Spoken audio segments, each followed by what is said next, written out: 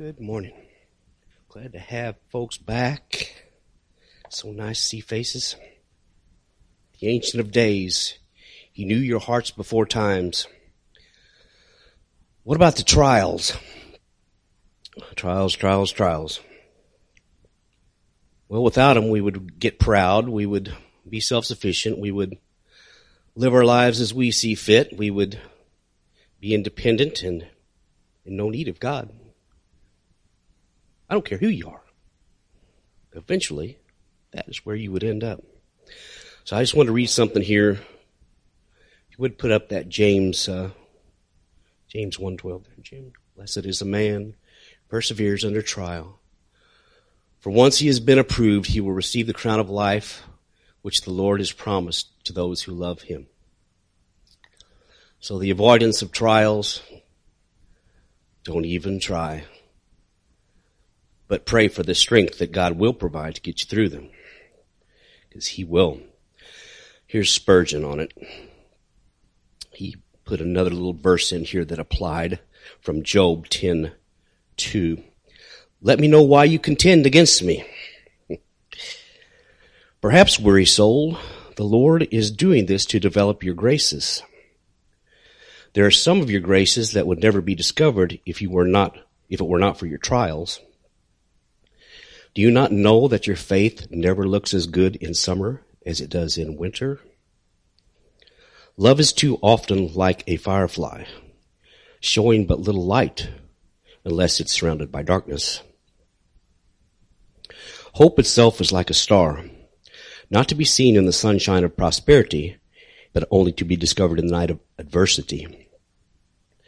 Afflictions are often the black foils in which God sets the jewels of his graces to make them shine brighter. It was only a little while ago that on your knees you were saying, Lord, I fear I have no faith. Let me know that I have faith. Were you not really, though perhaps unconsciously, praying for trials? For how can you know that you have faith until your faith is exercised? Depend on it. God often sends us trials so that our graces may be discovered and that we may be convinced of their existence. Besides, it is not merely discovery. Real growth in grace is the result of sanctified trials. God often takes away our comforts and our privileges in order to make us better Christians. He trains his soldiers not in tents of ease and luxury, but by turning them out and subjecting them to forced marches and hard service.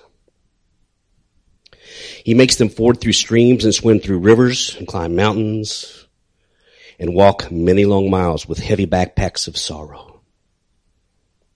Well, Christian, may this not account for the troubles through which you are passing. Is the Lord bringing out your graces and making them grow?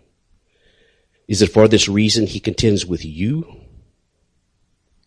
Trials make the promise sweet. Trials give new life to prayer. Trials bring me to his feet. Lay me low and keep me there. Feet to the fire. People don't like to have their feet held to the fire. Do you love Jesus enough to stay and have your feet held to the fire?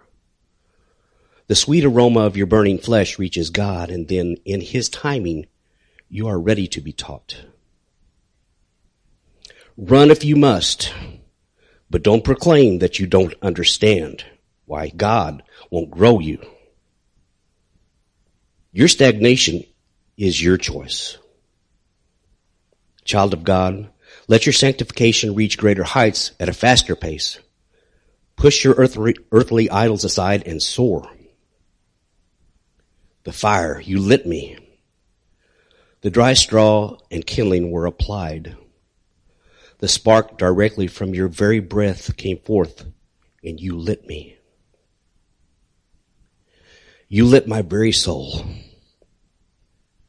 The soul that was damp and dark now blazed with light and refused to be hidden.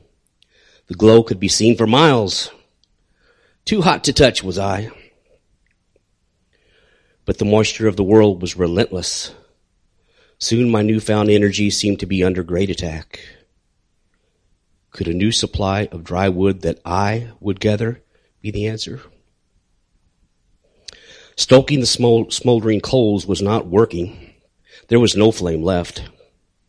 The accelerant I tried to add only made more smoke rise. Finally, I realized only the billows of God's precious breath could ignite me again. I fell before the cross. I was free again. Little did I realize, no fuel would do but the blood of Christ. Although the excitement of the initial flame diminished, the assurance of continual fire to the end was given. Thank you, Lord. Let's pray. So, Lord, the trials of life are going to be there, and we know that you supply them and you divvy them out just in such a way, Lord, that we can stay upright as long as we're holding to your hand, Lord. Day by day, Lord, hour by hour, even minute by minute for some of us, Lord, we wonder if we're going to make it, but you sustain, Lord, through your precious gift. So let us look to you, Lord, and always look up.